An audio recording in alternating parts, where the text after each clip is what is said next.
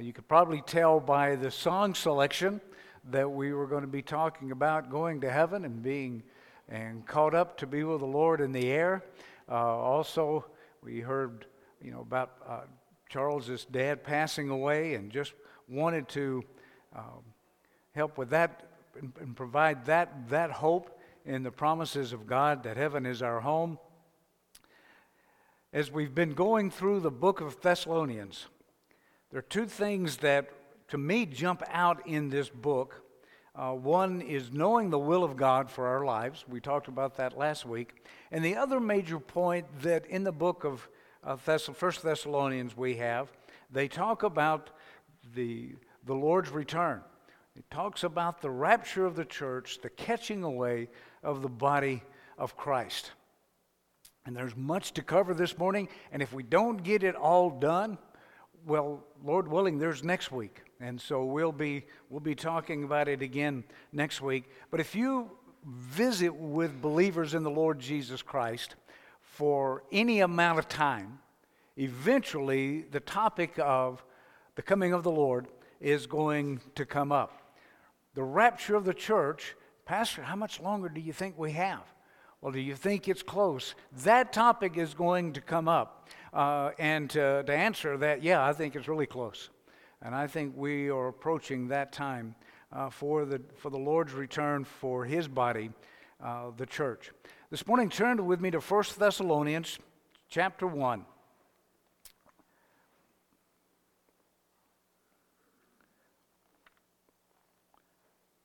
1 Thessalonians chapter 1, verse 10. I want to give you some really, really good news as we get into this book. 1 Thessalonians chapter 1, verse 10. And to wait for His Son from heaven, whom He raised from the dead, even Jesus, which delivered us from the wrath to come. Look at 1 Thessalonians chapter 5. Verse 9, some more really, really, really good news. For God hath not appointed us to wrath, but to obtain salvation by our Lord Jesus Christ. Now 1 Thessalonians chapter 4, starting with verse 13. So keep those two verses in mind, that you, church, body of Christ, you have not been appointed to wrath. And we're going to talk about when God's wrath is going to be poured out on the earth. It's very significant that we identify when God's wrath is going to be poured out on the earth. But 1 Thessalonians chapter 4, verse 13. But I would not have you to be ignorant, brethren, concerning them which are asleep, or have died, that you sorrow not, even as others which have no hope. For if we believe that Jesus died and rose again, even so them also which sleep in Jesus will God bring with Him. For this we say unto you by the word of the Lord, that we which are alive and remain unto the coming of the Lord shall not prevent them which are asleep. For the Lord Himself shall descend from heaven with a shout, with the voice of the archangel, and with the trump of God, and the dead in Christ shall rise first. Then we which are alive and remain shall be caught up together with them in the clouds to meet the Lord in the air, and so shall we ever be with the Lord. Wherefore, comfort one another with these words. Now, we find out that God has not appointed us to wrath, and how that we're not going to be exposed or go through that period of God's wrath. He further explains to us in that passage of Scripture. There's going to be a catching away. There's going to be a rapture. There's going to be a departure for us, the body of Christ, before that time of God's wrath commences and God's undiluted wrath is poured out on man. Understanding the rapture of the church, understanding our mystery exit, is one of the most important aspects of understanding our position on rightly dividing the word of truth, understanding dispensational theology. It's all part of that mystery exit that we, the church, the body of Christ, is going to experience, that the Apostle Paul received special revelation about. It is our calling on high that we're going to be talking about here this morning. He has not appointed us to wrath. So when is the wrath of God going to be poured out? Well, we know from Matthew 24 that the Lord quotes Daniel 12:1, and he talks about there's going to be a time of trouble on the earth like has never been before or will ever be again. So when is that time when there's going to be a time of trouble such as has never been before? We read about in Isaiah, it talks about the fact that the time of Jacob's trouble. We talk about the day of the Lord. We talk about this tribulation period, this 7-year period. Daniel talks about it, and if you come to Bible study on Wednesday night, we're going through that, and we're going to be even getting into that in more detail. But there is a period coming that God's Word refers to as the day of the Lord, the time of Jacob's trouble, the tribulation 7-year period, that God's wrath is poured out, especially the last 3.5 years. Now here at St. Louis Bible Fellowship, we call ourselves pre-trib. And I like being pre-trib. I like the idea of not going through the tribulation. And fortunately, the Scripture teaches that we're not going to go through the tribulation, the time of Jacob's trouble. There's a reason why it's called the time of Jacob's trouble. And Jacob referring to which nation? Israel, absolutely. There's a reason that the tribulation period is called the time when God's wrath is being poured out, because that's going to be taking place. Matter of fact, Revelation 15:1, as it talks about this time, refers to it as the time that the 7 last plagues are poured out. You know, you've got your 7 seals during the book of Revelation, and in the 7th seal, when it's opened, you have the 7 trumpet judgments that are blasted, and that's tremendous persecution.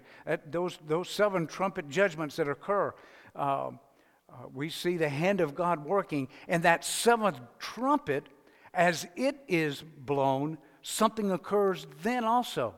So you have the 7 seals. The 7th seal contains the 7 trumpet judgments. The 7th trumpet judgment contains the 7 bowls or vials of wrath.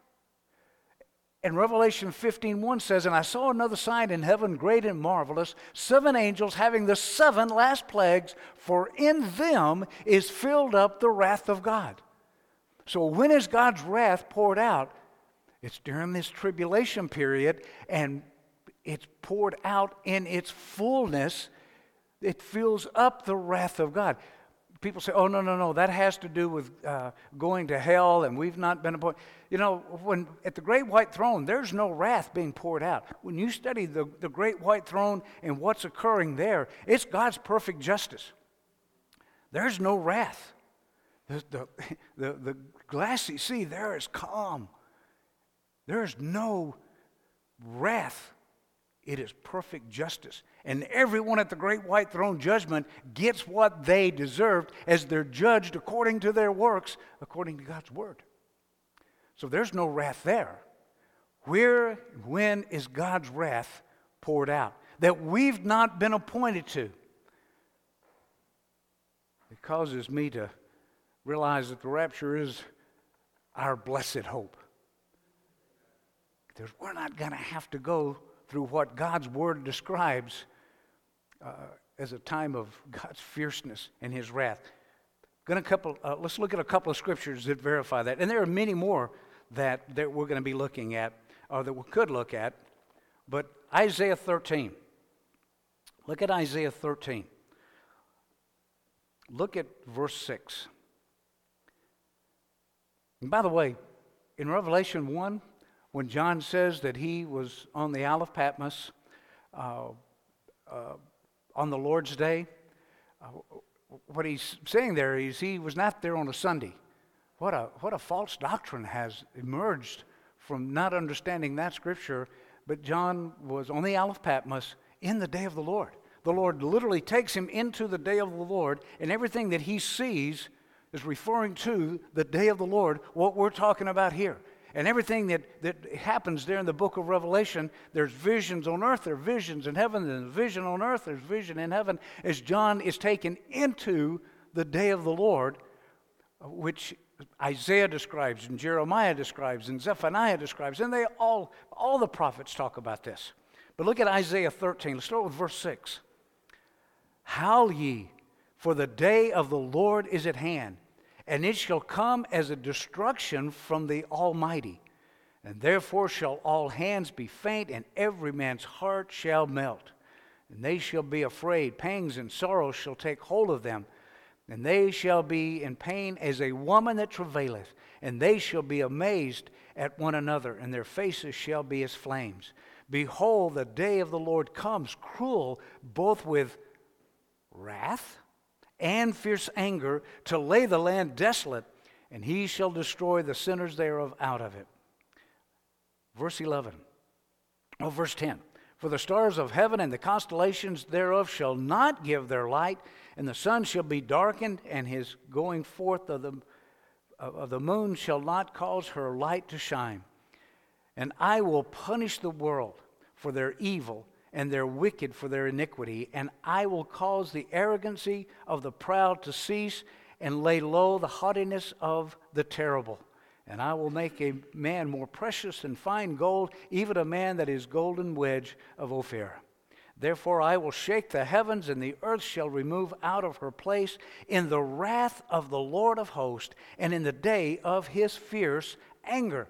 So what are they talking about here? They're talking about the tribulation. They're talking about the day of the Lord that we've not been appointed to, church. How are we getting out of that? It's that thing called the rapture, the catching away, where we go to meet the Lord in the air. Look at Zephaniah. And this is a test. Zephaniah. Not sure how many of you found it, or some of you are just looking up there. Zephaniah chapter 1, verse 14. Zephaniah 1, verse 14. The great day of the Lord is near, it is near, and hastens greatly. Even the voice of the day of the Lord. The mighty man shall cry there bitterly. That day, talking about the day of the Lord, that day is a day of wrath, a day of trouble and distress, a day of wasteness and desolation, a day of darkness and gloominess, a day of clouds and thick darkness, a day of the trumpet.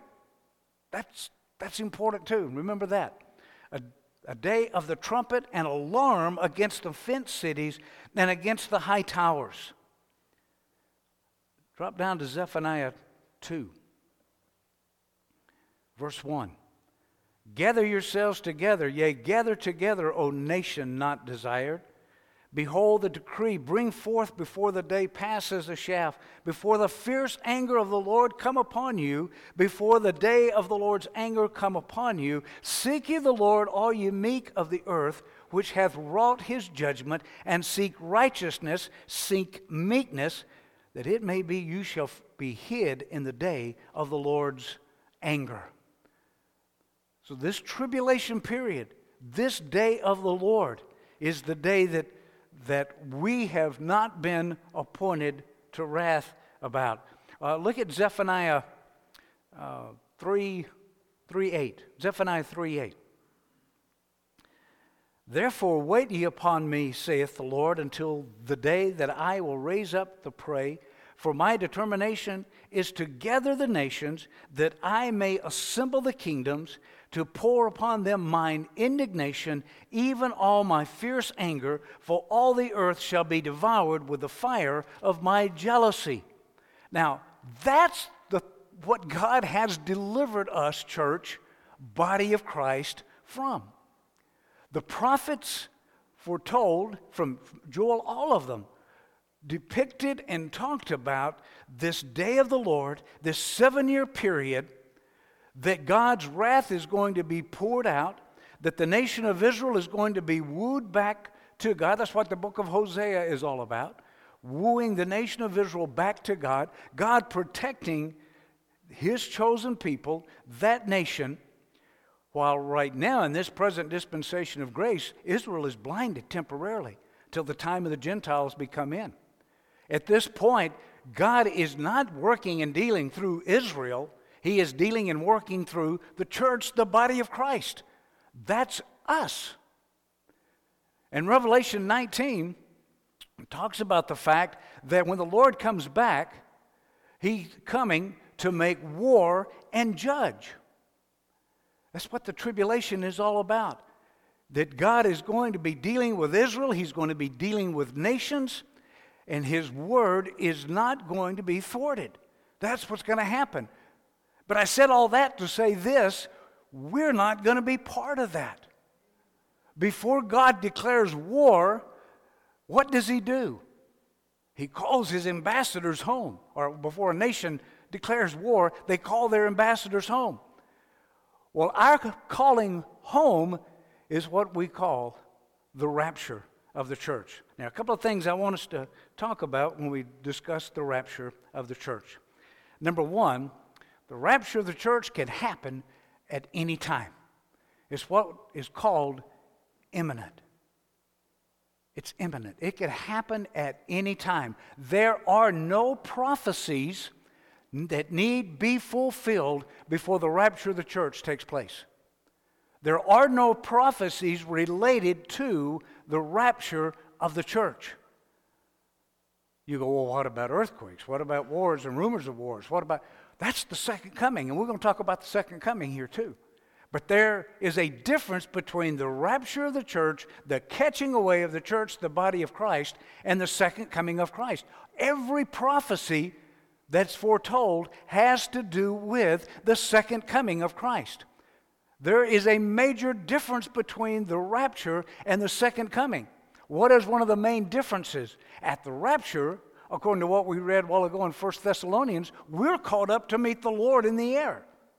And so shall we ever be with the Lord. And what God's Word tells me that I'm supposed to do is comfort you with those words. And I hope you feel comforted by that knowledge. That before that tribulation period starts, and that tribulation period ends with the second coming of Christ. And all of the prophecies related to the second coming of Christ will be fulfilled during that time. You say, but we see so many things that are happening in the world today. Yeah, we do. So if you're starting to see all those actors climbing up on the stage, if you're starting to see so many different things take place relating to the second coming of Christ, how much closer are we to the rapture? How much closer are we to the rapture? But at the second coming, Christ comes and we are caught up to meet Him in the air. At the second coming, Christ comes all the way back to earth. He establishes His kingdom. The 12 apostles sit on 12 thrones, ruling and judging the nation of Israel. It is after the end of that 7-year period, when Christ comes back, that the 1,000-year millennial kingdom takes place, and Israel becomes that nation of priests. Israel becomes that all that God promised them that they would be here on earth. Blessed are the meek, for they shall inherit the earth. Folks, my calling is on high. My promise is heaven. There's going to be a new heaven. There's going to be a new earth. There's going to be a new Jerusalem. And we have our rightful place in that. And that's a whole other sermon. We'll get into that one of these days, just not today. So the rapture of the church is imminent. It can happen at any time. The rapture is and the second coming are totally different. The rapture is in the air. The second coming is Christ coming all the way to earth. Zechariah 14. Turn with me to Zechariah 14. Zechariah 14. Let's look at verse 3.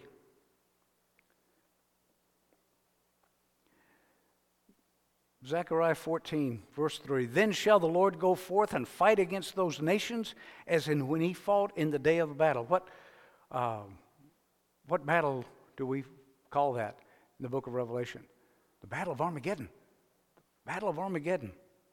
And his feet shall stand in that day upon the Mount of Olives, which is before Jerusalem on the east, and in the Mount of Olives shall cleave in the midst thereof toward the east and toward the west, and there shall be a very great valley. Half of the mountain shall remove toward the north, and half of it toward the south.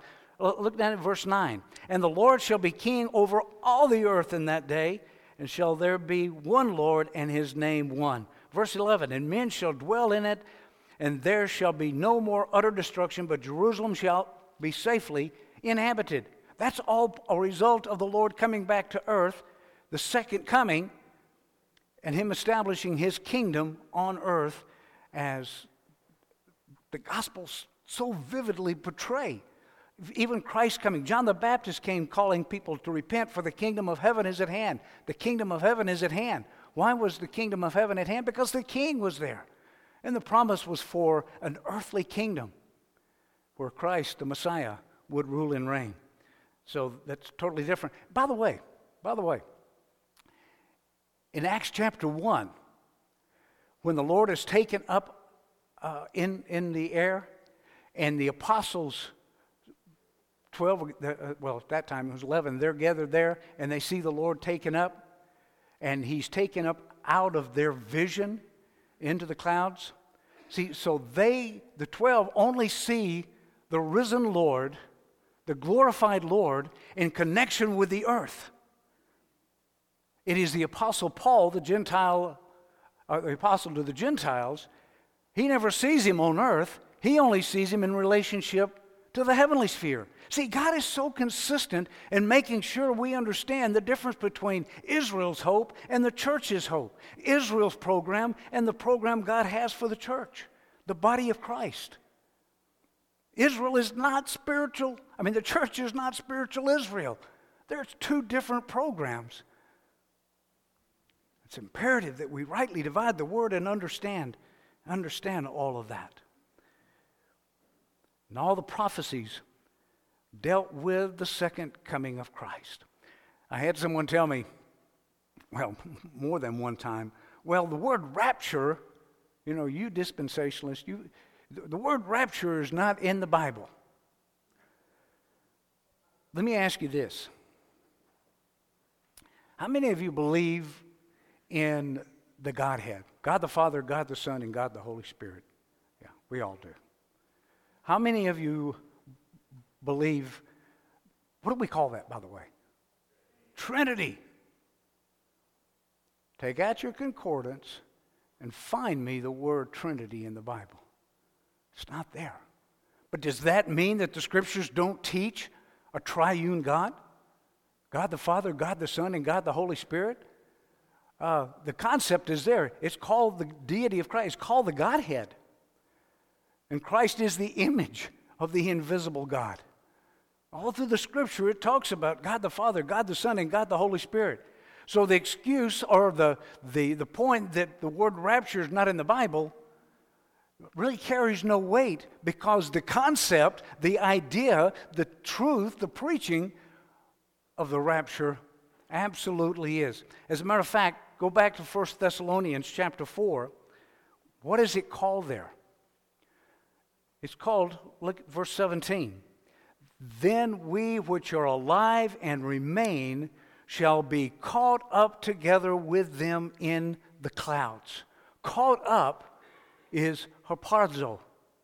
It means to be caught up. It means to be snatched, to plucked, to seized, to be seized. And that's exactly what takes place. In the English word for all of that, to be caught up, to be seized, is the word rapture. The word rapture. So if you don't want to use the word rapture, that's okay. We'll call it what it is. It's catching away. It's a catching up. It's Christ coming for his church, his body. He seizes us all, and he brings us up to meet him in the clouds. And so shall we ever be with the Lord. And I'm to comfort you with that knowledge, because after the rapture, I'm not about to tell, well, I will tell you what all takes place, transpires after that. When there are no believers on the earth for a short period of time, there are the two witnesses that are going to be witnessing. There are the gospel of the kingdom is going to be preached. The fact that Christ is going to be presented as the Messiah, and the fact that these two witnesses are going to be proclaiming the gospel of the kingdom and all that's going to be taking place during that time. And there are going to be millions of Jews and Gentiles that are going to come to know Christ as the Messiah during that period of time. Millions are going to be martyred. 144,000 are going to be sealed. 144,000 are going to be kept safe from the beast, the Antichrist. And all this, what the Scripture teaches us is going to happen during that 7-year stretch. That 7-year period is going to be unbelievably bad. But we're not going through it. We're not going to be part of it. And what a glorious truth that is. God's Word calls our catching away, it calls it a mystery. In 1 Corinthians 15:51, what does Paul say? Behold, I show you a mystery. We shall not all die, but we shall all be changed. Well, I've got to tell you that the resurrection of the just and the resurrection of the unjust was not a mystery.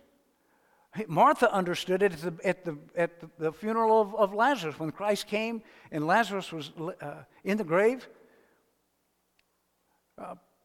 she understood, in the last days there's going to be the resurrection of the just. So their everlasting life, eternity, was not a mystery. So what is Paul talking about? He's talking about, behold, I show you a mystery. I'm going to tell you something that was hidden. I'm going to tell you a secret. Something that was hid in God from before the foundation of the world. Let me tell you this secret. Church, you're not going to go through the tribulation. You've not been appointed to wrath. But you are going to be caught up to meet the Lord in the air.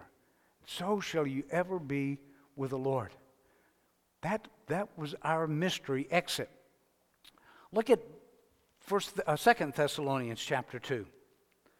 2 Thessalonians chapter 2. Now I've got to tell you, and I've said this many times, I love King James Bible. I love the King James Bible. I love this English translation.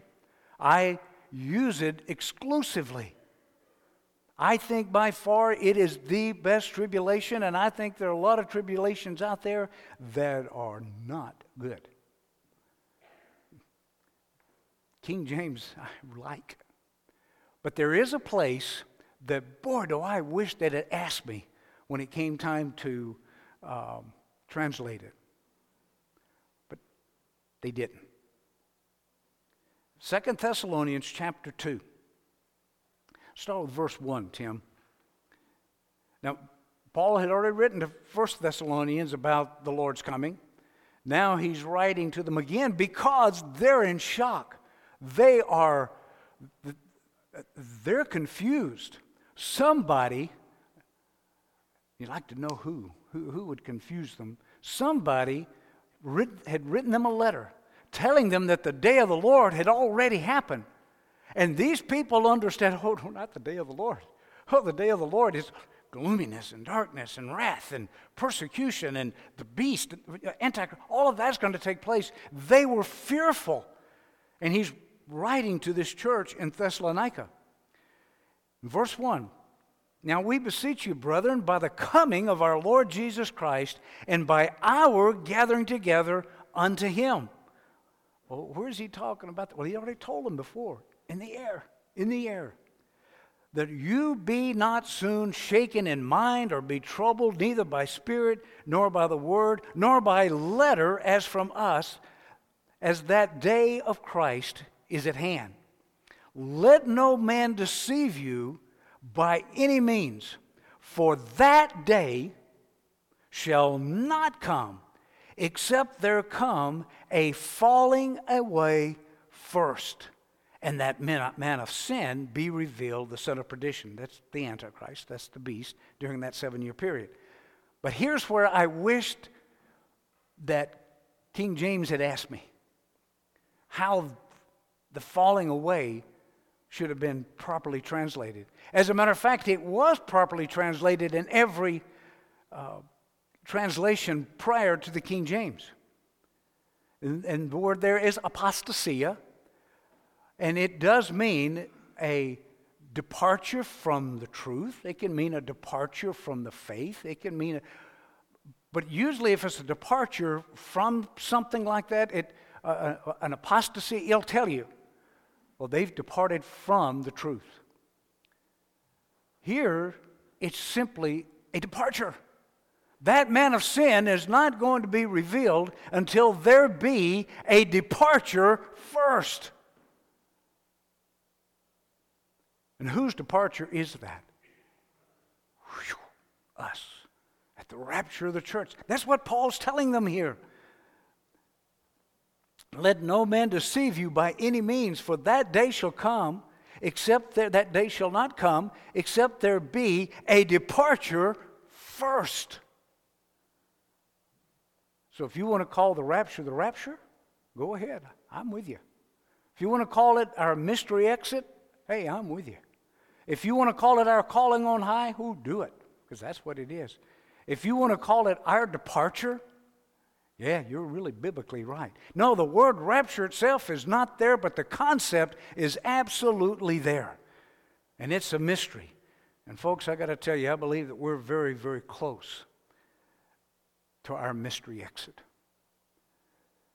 Now, there are no signs, there are no wonders that have to take place before the rapture occurs, but we have many indications.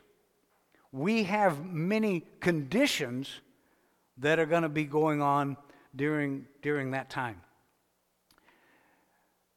And 1 Timothy 4 talks about that. The fact that verse 1 talks about the fact that in the last days, that people are going to be departing from the faith. See here, there's the word apostasy, from the faith, departing from something. The other word, we're just departing. And giving heed to seducing spirits and doctrines of devils in the last days, in the latter times. 2 Timothy 3, talks about the fact that 3:1. This know also that in the last days perilous times shall come. And if you don't believe we're in perilous times, watch the news. Ask me later and I'll tell you which news to watch. Which news not to watch, or I'll give you my opinion. We're close, folks. We're close. Hey, and listen, if you want to do a little bit more research on this, raptureready.com. Raptureready.com is a really good source. And what they do is, because a lot of those who are opposed to the rapture of the church and don't believe the church is going to be raptured out, we're premillennialists. There's a thing called mid-trib, or we're pre-trib. There's mid-trib believers. There's post-trib believers. Post-trib meaning the church is going to be taken out at the end of the tribulation. Boy, I don't see that, because we've not been appointed to wrath. Mid-trib, you listen to them because they make some pretty good points. I think they're wrong, only because I don't want to go through any of it. And I think even mid-trib, God's dealing with the nation of Israel again, and the church in Israel aren't going to be. It's just not going to be going simultaneously during that time. Our exit is get us out of there so God can start dealing with the nation of Israel again. A lot of those that are opposed to the rapture of the church, they'll talk about the fact that there was this wacky Pentecostal youth by the name of Margaret McDonald that was influenced by demonic beings, and she was in some kind of charismatic movement, and that's where the rapture of the church began. Not so. As a matter of fact, that's why I gave you that email address. or that website, go there, because what Margaret MacDonald taught was not the rapture of the church. It was something totally different. It had nothing to do with the rapture of the church. Matter of fact, years before Margaret MacDonald, in her state, whatever that was, John Darby had come to that conclusion as he recognized the difference in God's program for Israel and God's program for the church. John Darby was talking about the rapture of the church. Hundreds of years before that, they were talking about the rapture of the church. A lot of those that criticize this, oh, this rapture stuff, it's brand new. It's brand new. It hasn't been taught for that long. Well, they're in error again, because I think the rapture of the church was taught by the Apostle Paul. And so I think you can't take it all the way back there. So we go back further than they do. But even if the concept is new again, let me give you another new concept that was just started being taught again about a little over 200, almost 300 years prior to John Darby teaching the rapture. There was another concept that was lost for 1,000 years. And that concept was justification by faith. Well, that's a fairly new concept, really, when you stop and think about it. Justification by faith. Are we going to throw justification by faith out the window because, well, it's relatively new? The church really didn't embrace that until much later. Of course we're not, because why? The Bible teaches it. It was more or less rediscovered, and I praise God that the Holy Spirit moved on men to understand justification by faith, just like God has moved on men to understand that there's going to be a departure, that we have not been appointed to wrath. What a glorious truth that is, and I embrace that. Praise God for that. Next week, I want to talk a little more about 1 Thessalonians chapter 4, getting into verse 14, and about the state of the dead. I want us to talk about the fact that the dead will rise first, and we which are caught up shall meet the Lord in the air. That's important to understand in the rapture and this resurrection that both the dead and the living are going to experience by the power of God. I mean, remember, Christ is the way, the truth, and what else? And the life. He's the way, the truth, and the life. We can trust Him, and it is through His power and His might that we are going to experience that resurrection.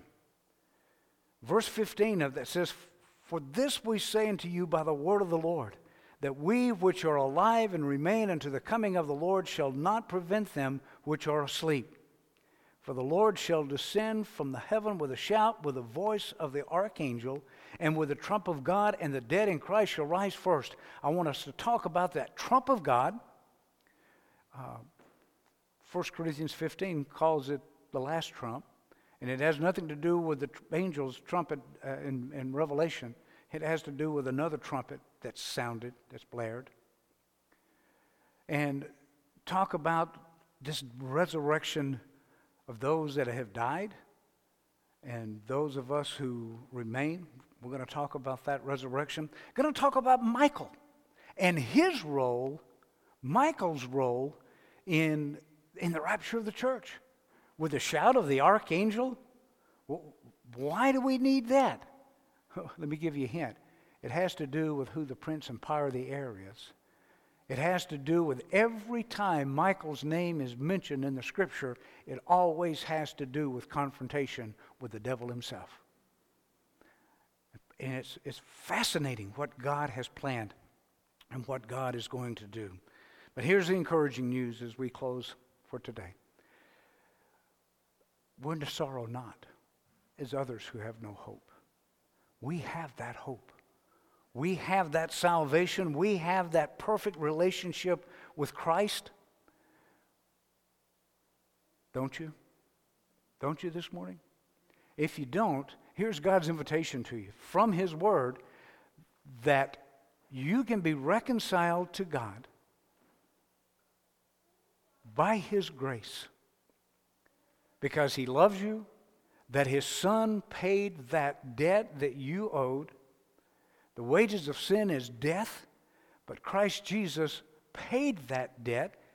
He was delivered for our offenses and raised again for our justification so that you can have that relationship with the Creator of the universe, with the one who sustains the universe. You can have that special relationship with Him. And as we've talked about so many times, and we'll continue to talk about, what an exchange. My sin for His righteousness, because I had none of my own.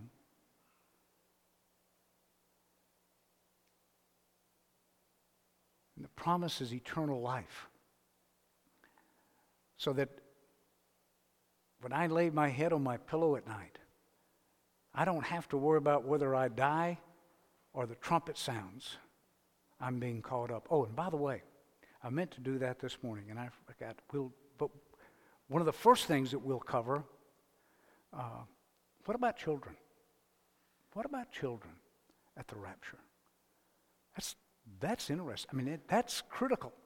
Mamas and daddies and grandparents, that's critical that we understand what God's Word teaches. Because I'm going to tell you, I'll save it for next week, what I'm going to tell you. So you have to come back now. But as a granddaddy who loves his grandkids, thankful that my children are saved, that when the rapture takes place, they're going to be caught up to meet the Lord in the air. But what about your children that have not reached the age of accountability? Hey, by the way, you know what's happening downstairs right now that Victoria's doing? She's sharing the gospel of Christ Jesus with your children. Praise God for her and Rick that do that. Mamas and daddies, we need to be doing that. But I also have some good news for you concerning the age of accountability and what the Scripture teaches concerning God's attitude toward children.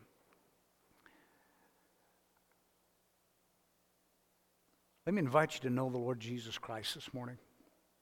By faith, trust Him and His finished work on Calvary's cross to save you. Let's stand and be dismissed this morning.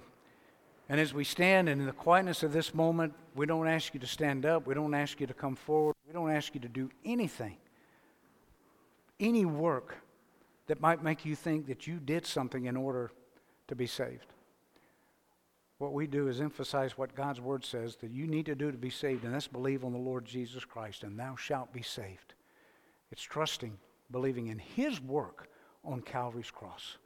Now there's work to do after you're saved, after you're made that new creation. And if you can't find work to do, come here, we'll give you some. There's work to be done.